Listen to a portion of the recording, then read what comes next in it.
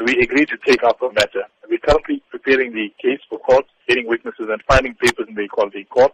You will be aware by now that the Health Department has already apologized from their side, but that doesn't take the matter far enough. What really is the complainant seeking in this regard? The problem that the complainant faces with regard to the religion intolerance goes far beyond just her. You must remember, South Africa has entrenched racial quotas, which exclude Indians from the economy.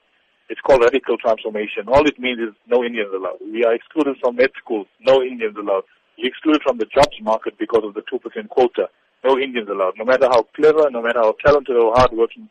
And this is just a symptom of this bigger cause of anti-Indian sentiment. So it's heartening to know that some people actually want to march, and we wish them well in this regard. And I hope people take up the view, take a stand on something. It's far bigger than a single person not being allowed her constitutional right to practice her religion in private. You say you have been in touch with the complainant. Would you be able to tell us if it really is work as usual for her now, or is she still experiencing some difficulties? Lady has been traumatized. She's taken a lot of strain. I'm not given a mandate to speak on behalf of her with regard to her health. So I don't want to invade on her or intrude on her privacy in this regard, but she was treated very, very badly.